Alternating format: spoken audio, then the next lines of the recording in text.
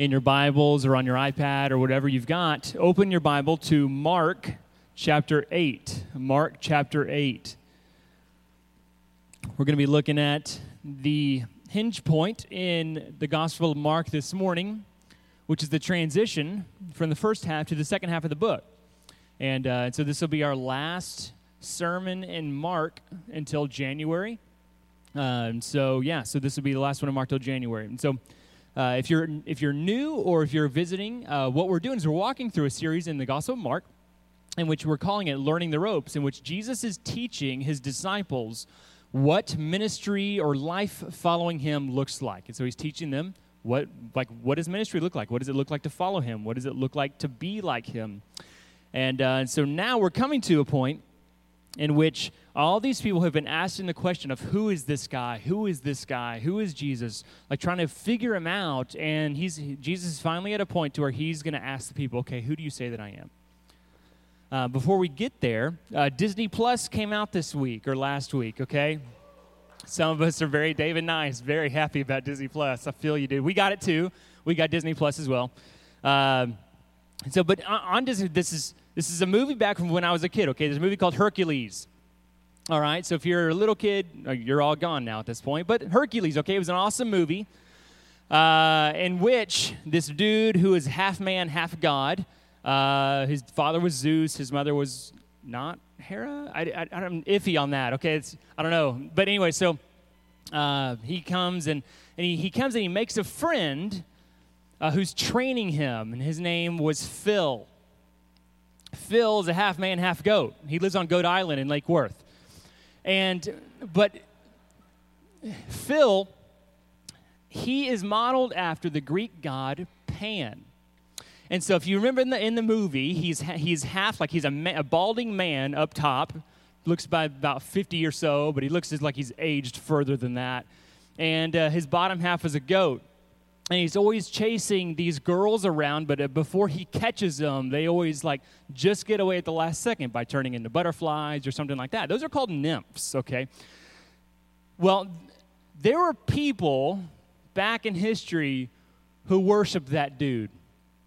And we're going to see the people here. They're in a town called Caesarea Philippi. There was a Greek god. There was a Greek kind of god is what he was. He was actually a terrible guy. So look at Mark chapter 8. Starting in verse 27 is where we're going to be starting. And so Jesus went out with his disciples to the villages of Caesarea Philippi. And on the road, he asked his disciples, who do the people say that I am? Let's pray before we get into God's word together. So this morning, Father, we come before you this morning, and we thank you for the blessing of your word, and that you've given it and revealed it to us, and you've given us the Spirit to open our hearts and open our minds to understand what you're saying to us. And so I pray that you would do that this morning. God, I pray that you would speak through me and allow us to hear from you and from your word. And so we pray for that this morning. And it's in Jesus' name we pray. Amen. So they have moved out of the Jewish area. So if you notice, most of the time, what we've up to this point in Mark, they've been circling around the Sea of Galilee, which was in the northern part of Israel. And so they were circling around the Sea of Galilee, always going from one side to the other, trying to get away from the crowds. Well, now Jesus is really trying to get away from the crowds. And so they head up to Caesarea Philippi, which is not a Jewish area. It's a Greek area. And so they're heading up there. And let me tell you a little bit of background about this city. So they're in the villages. They're in the outskirts of Caesarea Philippi, in the suburbs, really. But back then, suburbs weren't an area for money. That's where you went if you didn't have money. If you had money, you lived in the city, inside, protected by the city walls. But that's where they're at. They're hanging out in the suburbs of Caesarea Philippi. But here's what's happening in that city. Here's culturally where they're at. That city was a really, really pretty area in which there was a natural spring coming out of some mountains there. Well, in one of the mountains, there's a really deep, cool cave. And so back in the past, some people had dedicated that cave to the Greek god Pan. So most Greek gods, or most gods in Greek culture, had temples. except for Pan. He didn't have temples because he was the god of nature, the god of wilderness, the god of sheep and shepherds, that kind of stuff. So it didn't make sense for him to have like a really proper temple. It made sense for the worship of this kind of God, the God of nature and the God of wilderness, to have his center of worship to be in nature, into things like caves. And so that's why this cave here in Caesarea Philippi became associated with Pan, because it was just like a wilderness, cavey thing, okay?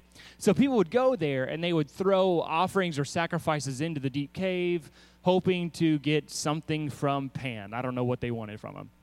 But outside of this cave, there were actually niches carved into the mountainside. It was kind of cool if you look at pictures of it. It's really pretty area. It's kind of cool. But what they would do is they would put idols in those niches that are related to Pan. So they would put an idol of his father or an idol of a nymph called Echo.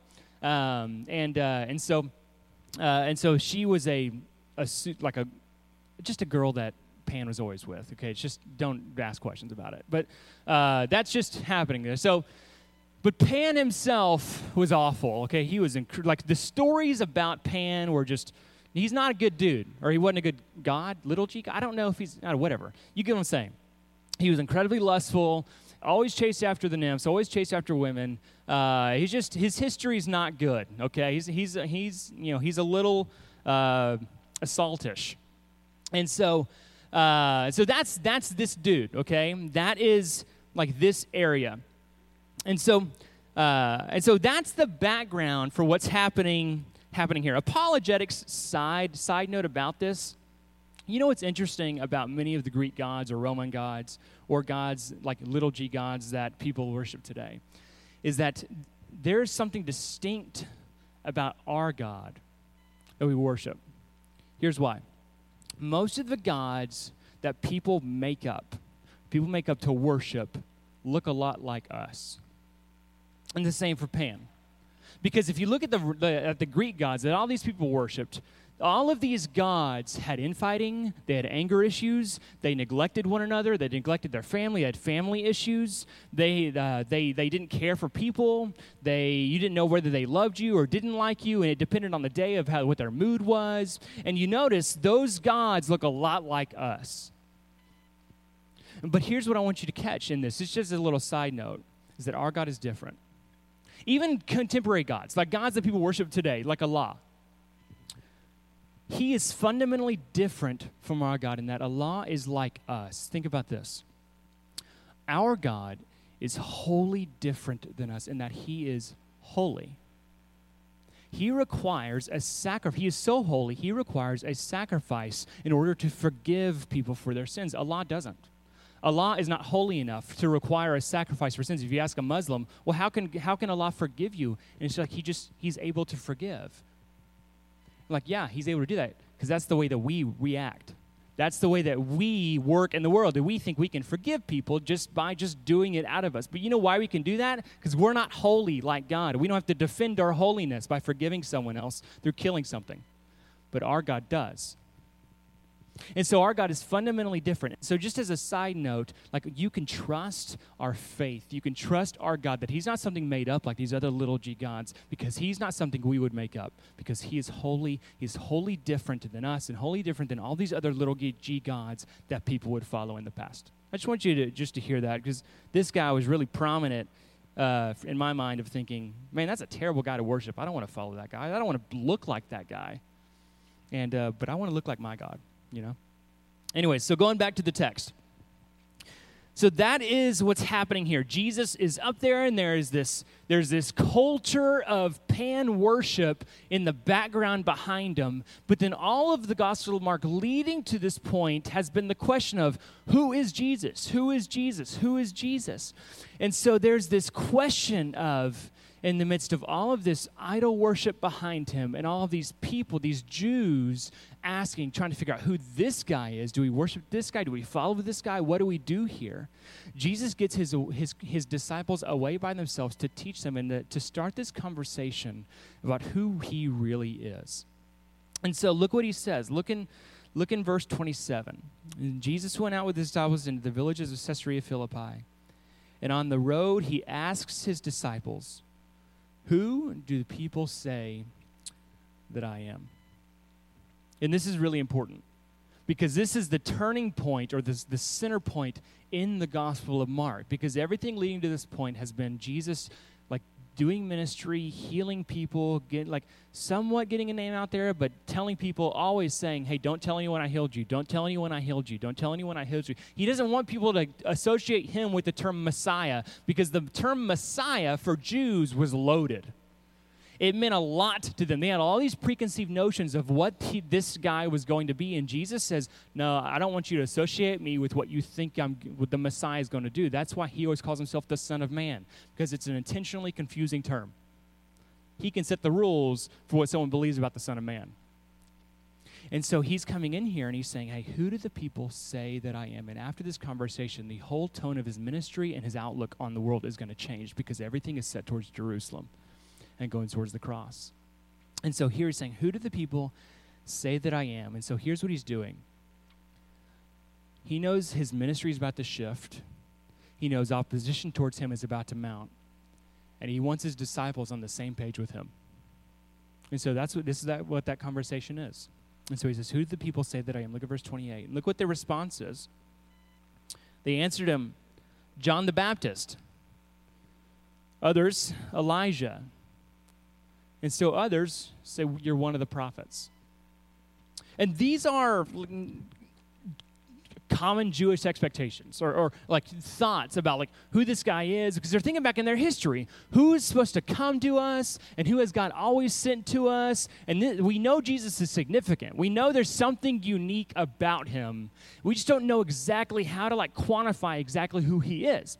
And so they're saying maybe he's John the Baptist and just somehow back from the dead, maybe, I don't know. Or some people are saying maybe he's Elijah, because there was an expectation in Malachi that Elijah was going to return, and they're like, maybe he's Elijah, or maybe he's just another prophet who's come, because over the course of their history, God has always sent prophet after prophet after prophet after prophet to them to try to lead them to follow God, and they're like, maybe this is what he is. And so what they're saying is people are trying to figure him out. People are thinking about this, trying to figure out, who is this guy? What is he doing here? What is his mission here? And they don't really know. But look at this all-important question that Jesus asks in verse 29. But he turns to his disciples and he says, but you, he asks them, who do you say that I am? This is the most crucial question in the Gospel of Mark. Because for his disciples, he's putting it point blank and saying, what you think about me is vitally important. What you think about me is life or death. And it's going to set the tone for how they follow him or what happens from this point on in the rest of the book. And he says, what do you say? These other people have all these ideas about who I am, and the question is, what do you believe? And so for us today, we have this same thing. The same question is asked to every person. This is the most important question in the world. Is, who do you say that Jesus is? And culturally, here in the Bible Belt, we have a lot of ideas or expectations for who Jesus really is. And so for some of us, he's a good teacher. I was talking to a guy a couple weeks ago, and he was like, I just think he was a good teacher. He was before his time, and he was like this. I was like, okay. If that's the case, then he was a crazy guy, because he called himself God. You don't follow people or say, what, David Koresh, the guy blew himself up in Waco, said he was the new Messiah. You don't follow that guy and say, I think he's a good teacher. No. You say, no, he's insane. Get away from him. He'll blow you up, okay? So that's what you do with people who call themselves God. You get away from them.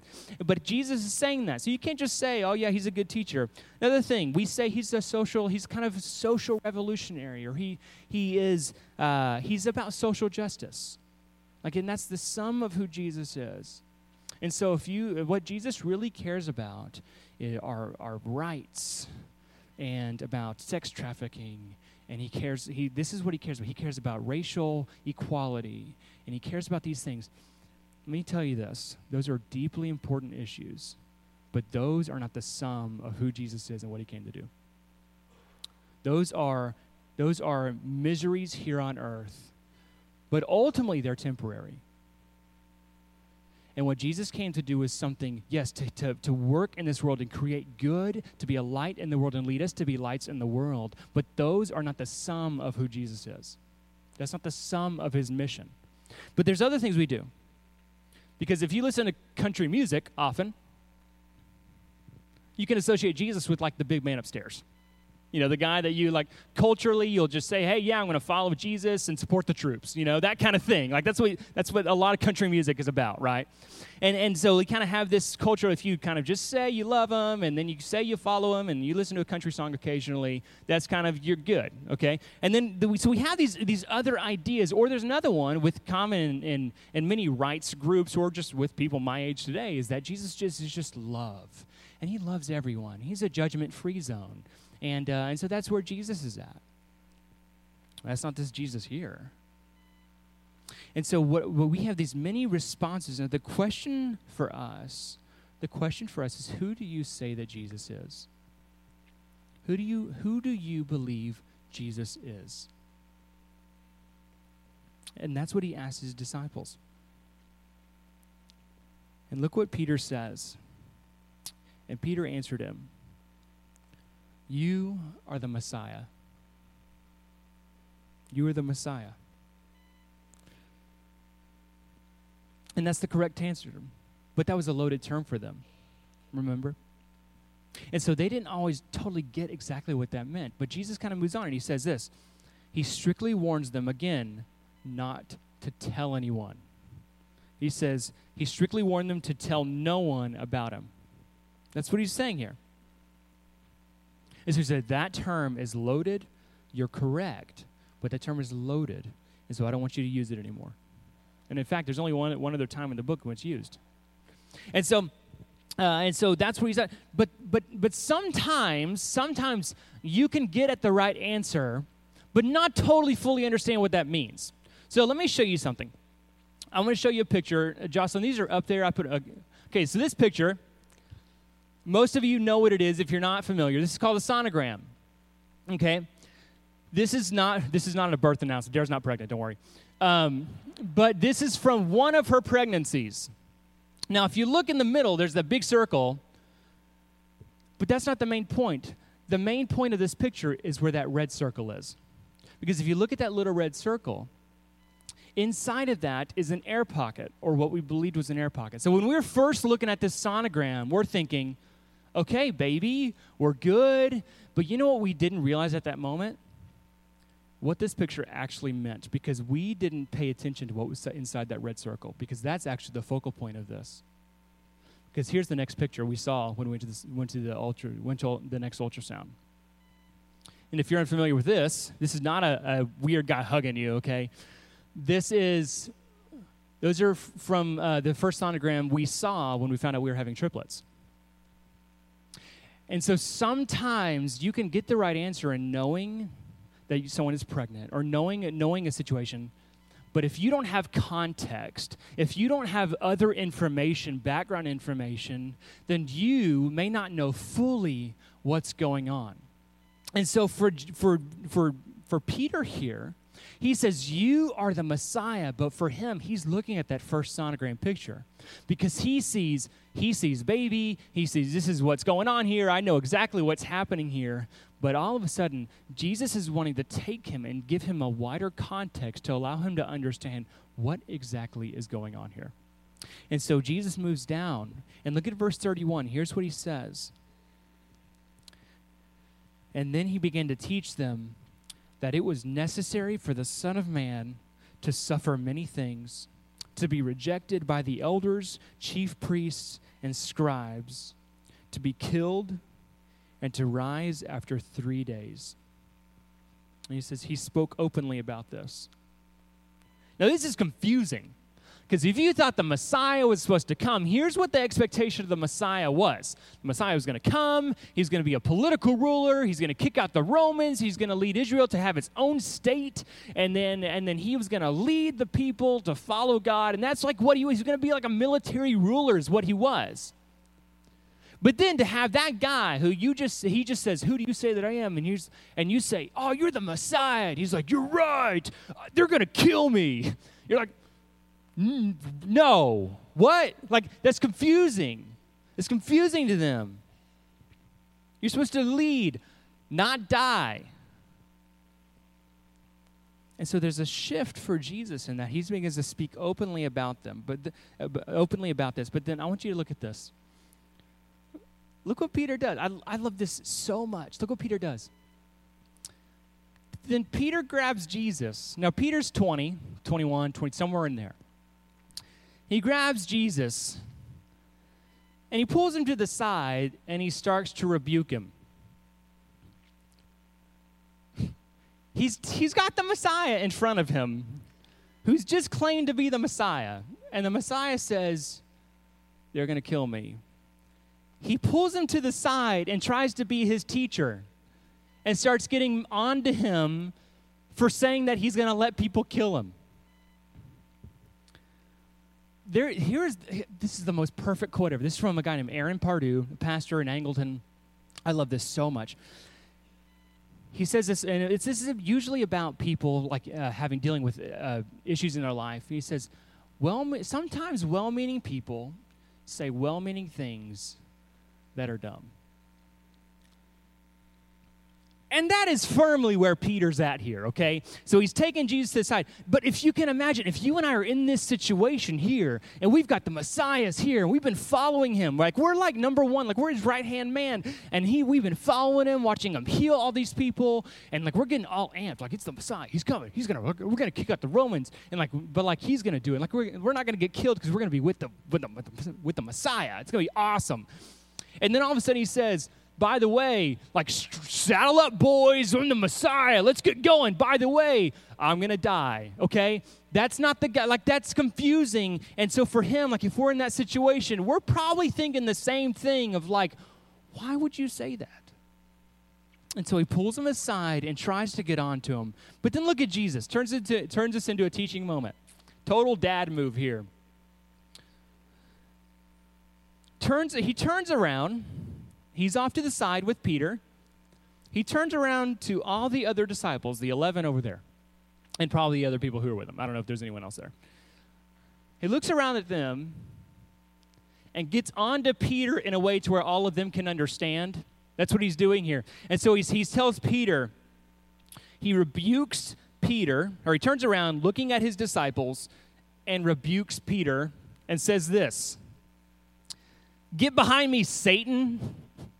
You're not thinking about God's concerns, but human concerns." Now, that seems harsh. A little. But sometimes it's good to remember that Jesus is not as fluffy as we think.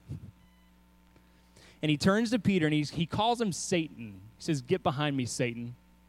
Why? Because at this point, Peter's concerns align with Satan's and not with God's. Because if you remember, if you're not familiar, Jesus at the beginning of his ministry was tempted in the wilderness for 40 days. And Mark says a little bit, but really Matthew, chapter 4, verse 1 through 11. It's not going to be on the screen, but it spells this out of what all Satan tempted Jesus with. And the whole temptation was about Jesus giving up, like giving up the cross, giving up the way of ministry, giving up the way of hardship, and taking his kingdom now, and not through death, but through force. That was Satan's temptation for 40 days in the wilderness. And all of a sudden here, where Jesus is saying, "Hey, I'm about to go to the cross," Peter comes to him and says the exact same thing. He says, don't take your cross, don't take your kingdom through death. Take it through force. And he turns to Peter and says, "Get behind me, Satan. You're not thinking about God's concerns, but human concerns." And so Peter knew who Jesus was, but he didn't know what that meant. He knew he was the Messiah, but he didn't know what being the Messiah meant. And so you can arrive at the right answer and still not truly understand what it means. And so look at verse 31. This is what being the Messiah means. It's necessary for the Son of, he's back to the Son of Man term, right? Because the Son of Man, he can set the rules for it. So he's back to being called the Son of Man. It's necessary for the Son of Man to suffer many things, to be rejected by the elders, the chief priests, and the scribes, to be killed, and to rise after 3 days. That is what being the Messiah entails. But Isaiah 53 says this same thing, but it gives us a little bit more description of why this is the case. This was a prophecy written long before Jesus ever lived about him and his death. That's what Isaiah 53 is. And it gives us context for why this death is going to take place. And so this will be on the screen, but if you want to turn there, Isaiah 53, starting in verse 3, which is what Dean read for us. It says, he was despised and rejected by men, a man of suffering who knew what sickness was. He was like someone people turned away from. He was despised and we didn't value him. Yet he bore our sicknesses and he carried our pains. But we in turn regarded him stricken, struck down by God. You notice it was by God. And afflicted. But he was pierced because of our rebellion, crushed because of our iniquities. Punishment for our peace was on him, and we are healed by his wounds. We all went astray like sheep, and we all have turned to our own way, and the Lord has punished him for the iniquity of us all. Here's what that just said, is that this suffering servant was going to come and was going to die in the place of people who rebelled against God and sinned against him. And so because God is holy, he has to take his wrath out against our sin on something in order to guard his holiness and for order for him to be just. And so he took it out on this one who is to come, and now all of a sudden Jesus is here and he's saying, that's me. Being the Messiah is not what you think it is. It's not about power. It's not about building a crowd. It's about dying. It's about giving up yourself. It's about serving others more than you serve yourself, and ultimately giving up your life for them. And that's what he's saying here. That's what he's saying here. That is God's concern. Human concerns, for us, we're all about power. Status. We want people to notice us. We want to live forever. So we have these cryomeric however you say the word, the chambers that you put your dead body in to seal it in freezing temperatures, and then one day hopefully science can bring your brain back and whatever else. We want to live forever, we want power, we want kingdoms. And Jesus is saying, no, being the Messiah is the opposite. Being the Messiah is to come here and to give up your life for others. And that's our God. Those are God's concerns. And ultimately, hear this. God's concern is for your good. It's for your good. Peter doesn't understand this in the moment because he thinks power, he thinks authority, he thinks take kingdom by force. That's what he's thinking. But what Jesus is trying to teach him is that actually this death is for your good. God is holy for you. To heal your heart, to bring peace, to lead us to love him as he loves us. And for that, I'm very glad that Jesus rebuked Peter here. Because through his death, where he's heading at this point, his eyes are focused solely on the cross in Jerusalem from this point on. And from him heading there, brings us life, brings me life. And so now, as the God who came to die for us, here's what he calls us to do. Look at verse 34, and we'll be done. And calling the crowd with his disciples, he said to them, if anyone wants to follow after me, you notice the transition in Jesus' ministry here. We haven't seen any statements like this up to this point in the Gospel of Mark. There's a transition happening here to where he gets way more severe about what following him actually looks like. He says, calling the crowd along with his disciples, he said to them, if anyone wants to follow after me, let him deny himself, take up his cross, and follow me. here's what he just said, is that if you truly want to follow me, then you're going to die along with me. That's what he's saying.